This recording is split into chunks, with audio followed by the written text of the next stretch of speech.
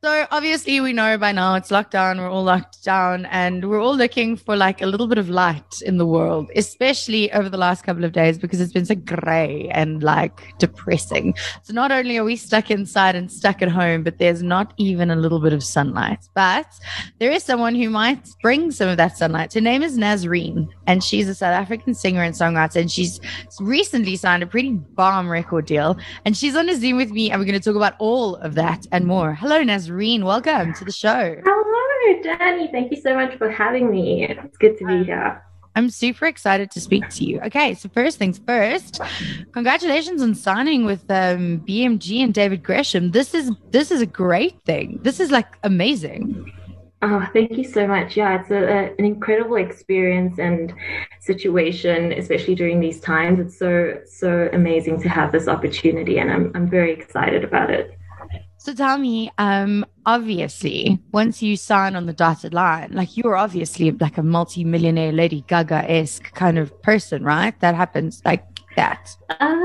Without the millions, I feel like in my mind, I'm great, but I don't know that. I'm hoping that comes like soon after or something. No, I'm just kidding, but yeah, no, it doesn't work like that, unfortunately.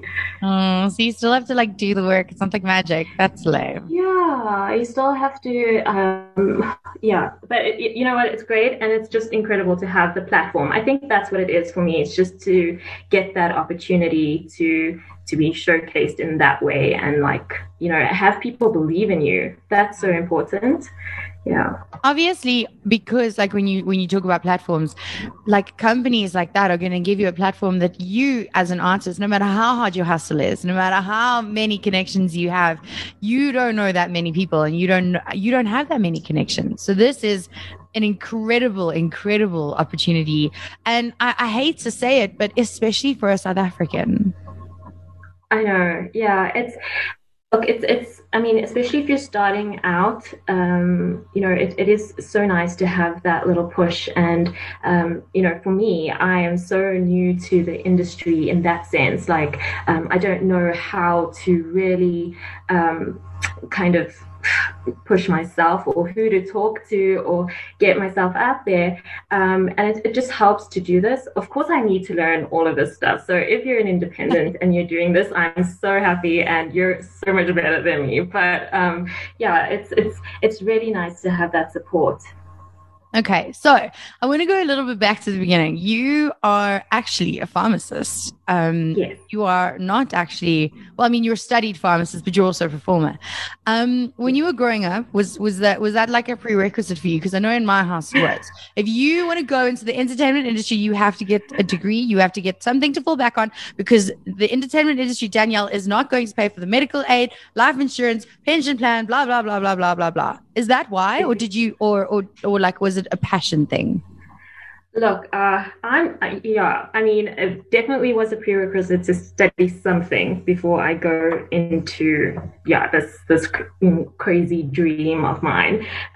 But yeah, I think pharmacy was just kind of my second sort of, way of like doing something I love. So, healthcare, I guess, was the only other option. If I can't pursue music, then this would be a good sort of something to fall back on.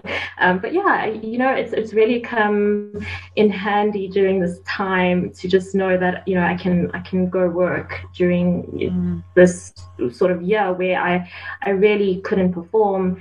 And that's been really helpful. And so thank you, parents, for making me go and study. Yeah. Thanks, parents. That was my next question. I wanted to ask you: are you working? Are you practicing as a pharmacist?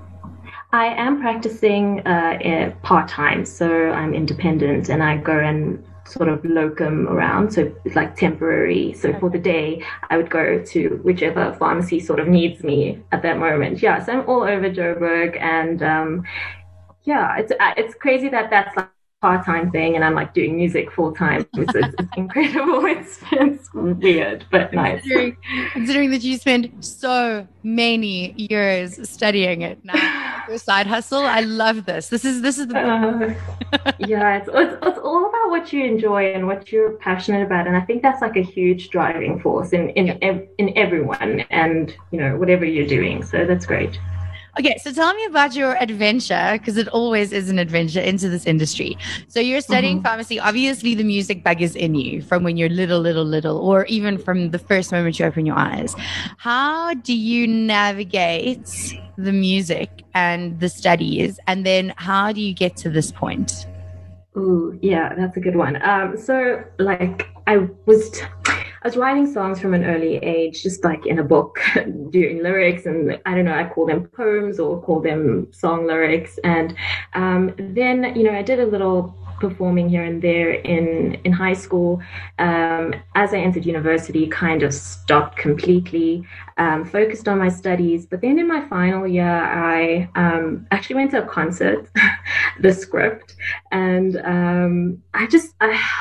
I don't know what it was that night, and something like sparked inside of me, if it's not too like cliche to say, but I just immediately thought, this is what I need to be doing in life. The way this music makes me feel was kind of like how I felt when I wrote music, or when I sang, and I want to feel this again. So yeah, then like I think immediately, like the next week, I was like, okay, I'm gonna write a song now, and yeah, it hasn't stopped since then. Okay. This is, like it's so difficult because like you say, like as soon as you got into university, you stopped writing, and that the focus was obviously work and study. Yes. And I feel like so many of us do that, but then it's so difficult to come back because you've spent so many years now, like 3, 4, 5, 7, sometimes years away from that creative space, that it's so difficult to retrain your brain to come back to that, Exactly. And then some of us lose it forever. So it's really cool that you held on to it and you kept doing. So now, thanks. Please tell me about your latest single, Parties in the Park, because we can't party in the park, Nazreen. Whoa, thanks for pointing that out. But yeah, I mean, Parties in the Park is more, symbolic. And I suppose if there's anywhere to party, it could be in an outdoor place. But let's not go into logistics about this song. It wasn't written for that. It was just like, I wanted to, kind of write something uplifting. That day I was feeling so down, and when I had a writing session with my co-writer of the song, David Westmeyer, who's actually in the Netherlands, and it was summer where he was, and I was like, oh man, I need to be there. I need to transport myself for like just one moment. Can we write a song about just being in like Vondel Park or something like that? And I just also wanted to write something that would, make you feel full, like tough times don't last. We can do this. We'll get through it. And for that moment, that the process of writing the song was such a great experience for me, and an outlet for me, which I suppose is what music does, And I'm just so glad that I could write it and hopefully inspire people or make people feel better for at least those 2 minutes, while they're listening to the song. It definitely does that, I have to tell you. I was listening to it this morning when I was getting ready for work, and it was a little bright sliver of hope in this gray weather in lockdown. And I was like, yes, we will be able to have parties in the park again. And yes, we will be able to go to the beaches and see our friends and drink all the wine and do all the things, but maybe not now. But it's just a nice reminder that we will at some point. And like you said, bad times don't last forever. Yeah, of course. And, while it's happening, just enjoy yourself, be present, and, be grateful for, everything that you have. That's like how I felt when I wrote it. And yeah, I'm glad that kind of like comes across and translates. That's great. So Nazreen, other than locoming, if that's even a word. Yes. What is the plan? Because obviously the industry's like kind of shut down as well. So what is the plan for you for 2021 with the music? So I've already, used this time to write so many more songs and make use of the time that I have to do so. So I'm planning on releasing more songs. I hope to do an actual project and have put that out into the world. I think it's going to be great because it's this like different part of me and different side of me. Of course, towards the end of the year, maybe if there's some sort of hope to like perform again, that would be amazing. But for now, it's just to keep creative and to keep putting music out there. Nazreen, this has been really great. I've really enjoyed chatting to you. I think that we all need to realize that as much as this industry is a bomb place to be when you make it, it's really difficult when you're coming up.